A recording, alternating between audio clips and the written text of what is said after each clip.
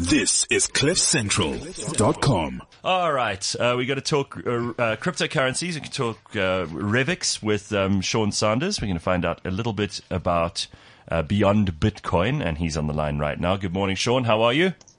Morning, Gareth. Yeah, very good. And yourself? Awesome.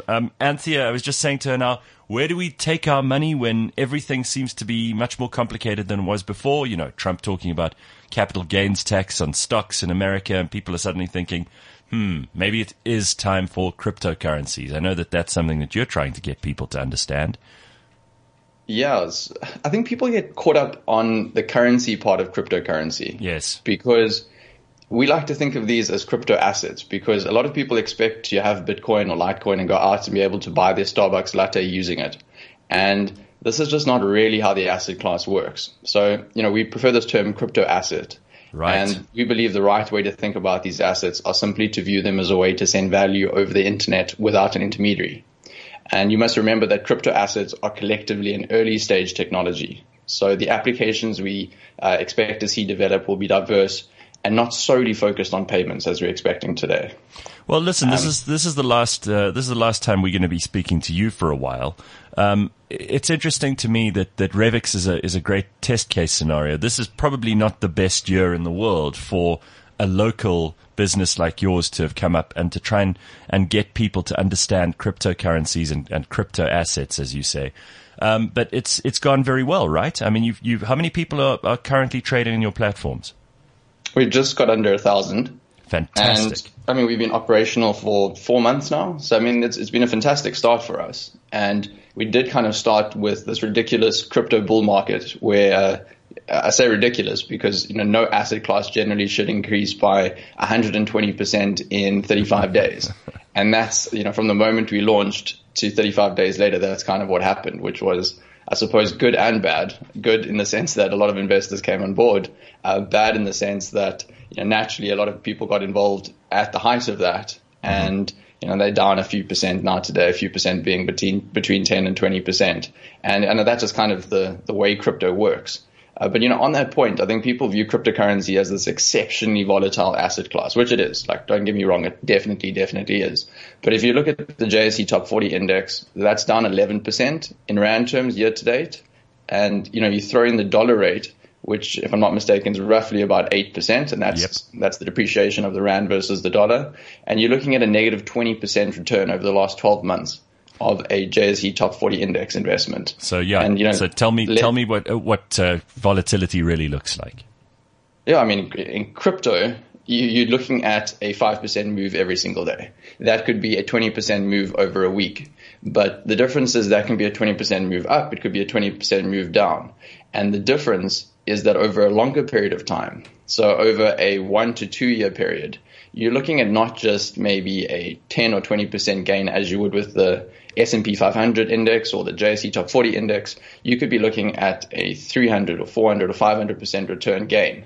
And this is just kind of the way that we've seen crypto work. Over the last 10 years, crypto's outperformed every other asset class with the exception of only 2 years. And what we see is an incredible increase. You're talking years of 1,200% or a 5,000% return over a year, yeah. And then a pullback of between 50 to 75%. And, this is very different to other asset classes that you have out there. And if you think about what makes crypto really special is that it has high potential returns, it has high volatility, it has a lack of correlation to other asset classes, and then most importantly, it has daily liquidity, which means that you can enter and exit your investment very quickly without significant costs. Mm-hmm. And normally when you look at something with these kind of return and correlation profiles, you're looking at an early stage startup. And the difference is here that you have the benefit of liquidity. With an early stage startup, you'd be locked in for 7 to 8 years. Absolutely. And, just on this point of returns and correlation and liquidity and all the rest, we did this interesting study where we took a hypothetical stock portfolio. We solely looked at the S&P 500 and we added just a 1% allocation to our top 10 crypto bundle. And over a 5-year period, we found that adding a small allocation, so just this 1% allocation, increased returns by 4.9% per annum without really impacting your volatility because you've only got 1% of your portfolio in the top 10 bundle. And if you added a 5% allocation to the top 10 bundle, you doubled your returns. So it's this weird asymmetrical return profile that comes about with crypto. So, it's a unique asset class. And while people maybe shouldn't be putting 10% of their portfolio in crypto, a 1 to 5% allocation to this, game-changing new technology may be a smart move for many investors. Well, I think that you've articulated the position very well. I read something very interesting the other day. Someone who was explaining what the benefit and the value of the market, the free market, is in a world where no one person can know everything, but the collective wisdom of the market helps us to determine prices and all kinds of other things. And obviously, cryptocurrencies are a beneficiary of that kind of wisdom writ large. My question, though, is a while ago people were saying whales and these big influencers and these people who were trying to manipulate the crypto market, that they were outsized in terms of their proportional effect on the market. Are they still such a threat from the point of view that they can make one small withdrawal and send cryptocurrencies plummeting? Yeah, they without a doubt are still a risk to the crypto market. I think, don't quote me on this necessarily, but you've got 4 to 7% of all of Bitcoin's holdings are held amongst I think it's 100 or 200 individuals.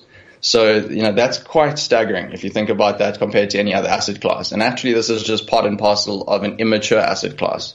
And at Revix, we're just saying, well, let's rather be open and transparent about this, because there are problems with the crypto asset class and problems being opportunities for a lot of investors as well. Sure. At some point in time, most of the world's gold was held by 3 or 4 countries. Yep. And today that's actually held between 5 or 6 countries. So the market's changed quite a lot, but you've still got, in most asset classes actually, a small select group of investors that own a disproportionate amount of the market, really. That's terrific. It's terrific in some ways, because I suppose it also just shows you that Pareto principle where things are not distributed evenly, right? Yeah, that's exactly it. All right. I think a lot of people must just remember that this is still a really early stage technology. Sure. So people dealing with crypto today, and I mean people that are actually using it, they're technologists and early adopters, and this will really expand in the future. I mean, if you think about email about email. Email as a technology was developed in the 80s, and for the first 10 years, no one used it. It was clunky, and, again, just like with crypto today, the only people using it were academics, technologists, and early adopters. Right. Then we got Outlook, Hotmail, and Yahoo Mail, and all these other, easy-to-use platforms and applications. Mm-hmm. And the adoption curve kind of just went parabolic. And that's what we believe will happen with crypto as well. Well, thank you, and it's been really good to chat to you over the last couple of weeks. If anybody hasn't yet made the call and decided to go and try their hand at some of this, it's really easy to do. 500 Rand, you can enter the market, and you can go and back one of the indices that Sean and the guys at Revix have set up. Revix.com. Go and sign up today and try it. You might be really pleased you did it. In a couple of years' time, when you have a huge investment that's really starting to bear fruit, you'll say, I remember the day that I heard about this and I started. So there we go. Sean Sanders, thank you very much, man. Thanks very much, Gareth. I really had a great time on the podcast. Thanks, and bro. I wish you guys all the best. All good. Speak to you soon. This is CliffCentral.com.